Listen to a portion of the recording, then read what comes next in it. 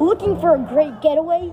Get tickets to Yellowstone National Park at www.yellowstonenationalpark.org. Hello everybody, welcome to Florida Facts. Today we are going to teach you about the Everglades.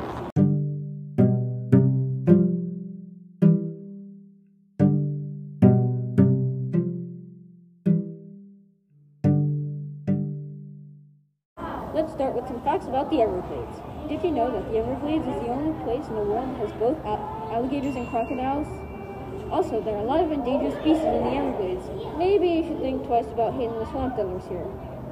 Also, did you know that the Everglades provides almost 7 million Floridians with water? So chances are that the water you drink came from the glades. Now let's talk about wildlife surrounding the Everglades. As mentioned before, both alligators and crocodiles live in the Everglades, but that's not all. The Everglades is also home to animals like ahingas, caimans, snakes, wood storks, and many, many more. Did you know that the Everglades was discovered in 1823? That was some time ago and a lot has changed in the Everglades. First off, the Everglades has shrunk. Before, the Everglades covered 4,000 square miles, and now it is more than half the size. Also, with people dumping their pets into the Everglades, these pets include pythons and other harmful animals that thrived, leaving no middle grounds for native species.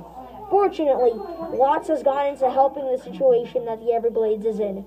For example, people are paid to go out and hunt Burmese pythons that may be lurking around, and land is being returned to the Everglades piece by piece.